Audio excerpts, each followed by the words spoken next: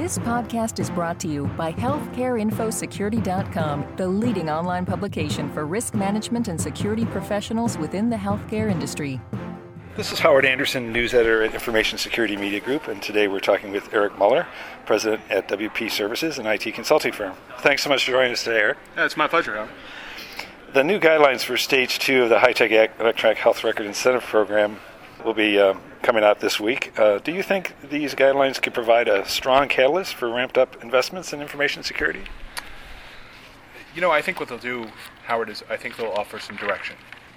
Many healthcare entities struggle with technology, with trying to figure out technology, especially as it relates to endpoints, patient portals. There's a lot of new initiatives now.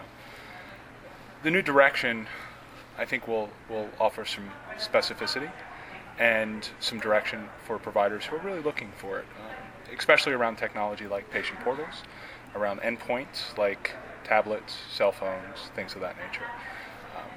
So yes, I think it will be a catalyst because it will answer some specific questions that I think everyone's struggling with right now.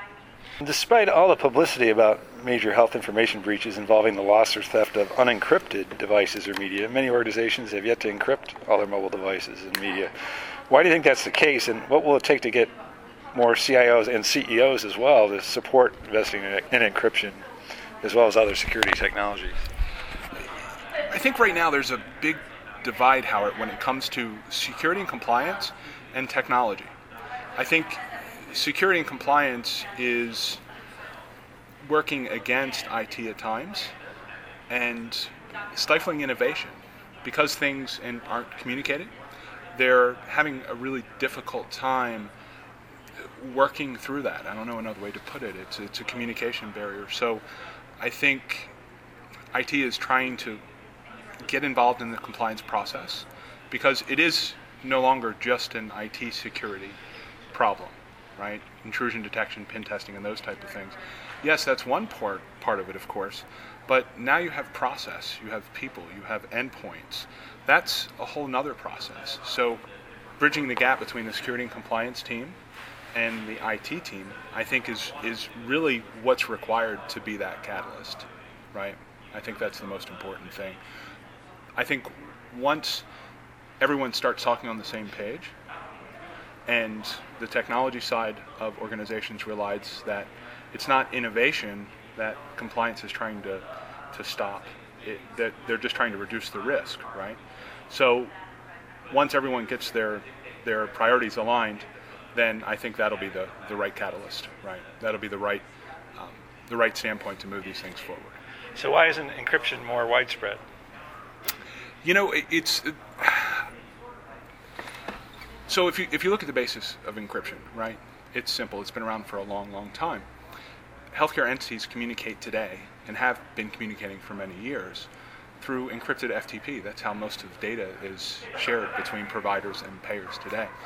So when you add encryption into the workplace, you have a lot of different discussions. You have data that's in transit. You have data that's stored. And then you have the NIST standards, right? And the NIST standards clearly define here's how we interpret encryption. Well, when you try to operationalize that as a provider or a payer or a covered entity, it's not just as simple as encrypting everything, right? Because now you have increased storage needs, you have complexity, right, around how the data is organized and how it's accessed. That increases cost, right? Increases storage capacity especially. And then on the device side, I really don't have a good answer for that because if you're accessing data, and the history tells us, it's pretty clear that when there's a breach and it's because of a worker who has extracted information, it's on a laptop, it's left on a bus, it's left in a cafe, there's no good excuse for not encrypting those devices. That's a really quite easy thing to do. When you talk about operationalizing encryption, right, especially as it relates to analytics and BI, that's certainly more complicated. It's problems that can be solved, of course, but I think that they're two different problems, right? Encryption locally, centralized encryption as an organization, that's one thing. And then there's those endpoints and making sure that my laptops, my storage, my zip drives, my thumb drives, that everything that can connect to an interface of some kind is encrypted. What other advice would you offer to information security professionals who are trying to win senior executive support for ramping up security efforts and providing adequate funding? How do you enlist the buy-in of your CEO? So I think it's important to focus on the fact, right? When you focus on the facts, there's not a lot of legislation, there's not a lot of court precedent that points to, if you don't do this, it will cost you this, right? But when you start talking about the tangibles, obviously there's fines, right? We know what the risk is there, but there's that aspect of a breach when you have to release information to the media, and the media has to announce that you've had a patient breach. That loss of market confidence and market share is very difficult to equate.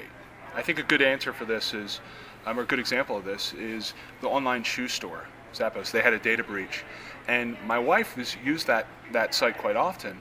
Well, I was watching her the other day, and she went to Amazon. I said, "Why didn't you go to Zappos?" She said, "Well, my data's not secure." And in reality, that's probably the most secure that site and that company has ever been. But that market perception, and when you lose customers who decide to go to, the hospital down the street, who may have not nearly as good services because of a perception issue, that's what's going to get executives' attention. So is the fear of bad publicity from a breach enough of a motivation to get the CEO on board now? You have to explain that if you don't do something, what does that mean to your business, right? So it's I guess it's better said to operationalize the risk, saying that it's not just as simple as a fine. It's not just as simple as a breach violation. If this happens, here's how it plays out through the system. Here's how, not in security terms, not in compliance terms, but in terms that a CFO, a COO, and a CEO will understand, is that you stand to lose market share. You stand to lose a percentage of your clients, of your available patients, because of a perception issue. When reimbursements are reducing, when market share is struggling, when reimbursement models now are shifting, when you talk about that uncertainty, that's very difficult for a CEO to swallow, right? So I think to answer your question, Howard, it's making sure that you explain the problem in terms that the executives understand, right? It's not a breach. It's not a fine. There's long-term business consequences, right? And I think if it's explained that way, they get it, right? They will get it. But today, is there generally a lack of awareness of all that among senior executives, you think? It's fuzzy, right? I think many senior executives, when you talk about security, there's this big layer of security, and then inside of it is magic, right? It is. And I think that's how security is viewed. It's largely viewed as an IT problem, right? It's making sure that my firewalls are in place and making sure that my website is not hacked. Well, really, when it comes down to it, security and compliance, it's also on the process side. It's about how patient data is entered. It is about how documentation is stored in transit. When you transcribe notes and you leave it in the hallway and you don't securely deal with that information, most organizations don't understand that. It is, again, it's making sure that the message is succinct. Very good. Well, thanks very much, Eric. We've been talking today with Eric Muller of WPC Services. This is Howard Anderson. Thanks so very much for listening. This podcast has been brought to you by healthcareinfosecurity.com. For more interviews, breaking news, research, and educational webinars, please visit www.healthcareinfosecurity.com.